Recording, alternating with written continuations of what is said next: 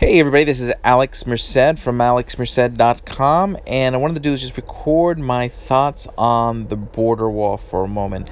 And it's really just my thoughts on immigration in general, mainly because this has become quite the conversation now that the government has shut down, and basically all because of this one particular issue. So I guess I'll start off by saying, do I support the idea of constructing a border wall or not? I don't. Mainly because immigration is a little bit more complicated than just the southern border. Most statistics that I've heard show that basically, as far as border crossings go, they've shrank. And basically, all the kind of things that people are concerned with as far as border crossings are actually less a problem than they used to be.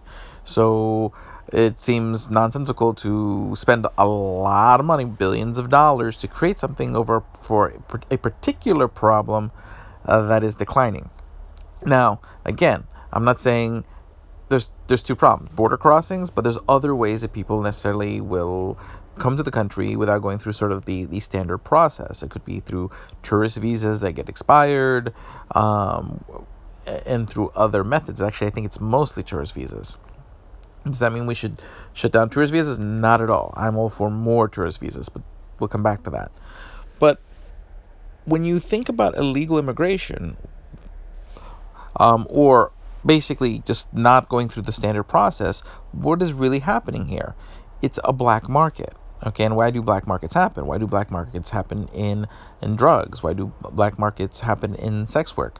Because it's too hard to do it legally. It's too hard to do it. It doesn't even have to be illegal. Like if you tax something enough and you make it very, very expensive, let's say like cigarettes in New York City, people will buy in black markets. People sell loose cigarettes in New York City because it's a lot cheaper to buy them in Jersey and then sell them one at a time to somebody in New York City because they're so expensive in New York City because of the taxes. So cigarettes aren't banned, but black markets still formed because you've made it too prohibitive to do it legally, to do it through proper channels. So black markets don't only form when there's an outright prohibition, but even when there's very sort of high limits, high barriers on something. But the problem with black markets is they become more dangerous. Okay, when we talk about drugs, you see more overdoses because drugs are impure, because black markets have very poor quality control. When you take a look at sex work, it basically diseases get spread because there's a lot less quality control. I mean, you take a look at a lot of these industries in places where they're more legal, where the access is more open, you have much higher quality control because you have transparent businesses operating in it that have legal liabilities, that have financial interests at stake because they're operating within the legal system. So they're going to take much more precautions over making sure they have a product that's what the customers want, and then that their employees aren't subject to murder and dying of diseases.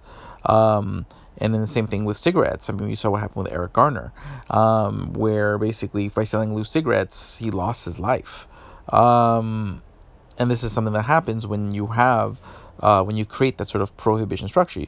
You have again, lower quality of life, but then it also puts it into the sector where just more violence in general. Because oftentimes black market providers, not only are they providing you with a questionable quality product, but you have nowhere else to go, but they're going to use violence to enforce their arrangements because they don't have access to the traditional legal system. So you're going to have more violence and worse outcomes for people on both sides of the issue, on the people providing and consuming the source of goods and people who are not. And the same thing's happening with immigration. By making immigration very difficult to do, you have, this whole industry of coyotes and human trafficking, trafficking people across the border. And that results in a lot of people dying in the process of crossing. And when they do cross, they end up sometimes on other people's property, destroy their property, end up in confrontations, they get people killed, on both sides. People who live here who just, one day accidentally found the wrong people on their lawn, and people who are crossing who are just looking for a better opportunity. They both end up in a worse situation. And that could be easily fixed by just making the process easier and more open and more available. It doesn't necessarily mean you don't check people to make sure that they don't bring diseases or that they haven't committed crimes. Most people I think would still support sort of reasonable measures in travel. Okay, I mean, Let's say you had a world without any countries and whatnot, you'd probably have airports sit there and require you to go through third party agencies and do these kind of checks just to make sure that so that way they protect themselves from legal liability, from transporting diseases and crime, etc. So there's reasonable checks that are just for general safety purposes, but just to limit people, when you limit something that people are demanding, you're going to create a robust black market, and that's what's happening on the border, and it's creating violence, it's creating bad outcomes, and it's not fixed by a border wall because you're not changing the demand. You're just erecting another barrier, which just means that the black market was going to build up that much more. Okay, it's like people say, oh, well, we need to build a border wall to save lives. But that's like what people say when they want to fund the DEA more to save lives. Oftentimes, when you ratchet up the drug war, you don't save lives. You lose more lives because you lose people whose enforcement lives, you lose people in the drug trade's lives, you lose more lives because you're just introducing more conflict to the situation. And that's what would happen with, more than likely, with just a bigger border wall or more robust border wall. What you need to do is address the actual demand for immigration and the process by which that is available for people, so the black market doesn't have to exist. So that way there's ways that address these issues, so that way you can, and then basically the only people who wouldn't really be able to get in would be people who don't pass those basic checks, but it would be so few that enforcement would be very, very low cost, very, very easy to do. Okay. Basically, if and there's also a psychological aspect to it. The harder you make something to do, the more people want to do it. So there is a psychological aspect where, chances are, if you make immigration very easy, you might actually have about more of an equilibrium of those who want to, because they know they can do it later.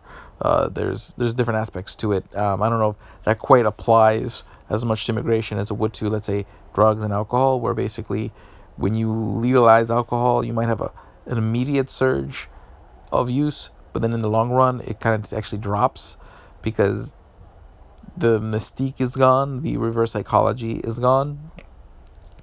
So, yeah, so all I'm saying is black markets suck, and the best way to get rid of black markets is to let people transact in goods and services in an open, above board process, which means you can't be taxing them and regulating them to the point where it's prohibitive to attain. So my name is Alex Merced from alexmerced.com. If you guys like what I have to say, go check out alexmerced.com to find all my different projects and things that I'm doing that you guys might enjoy. So have a great day.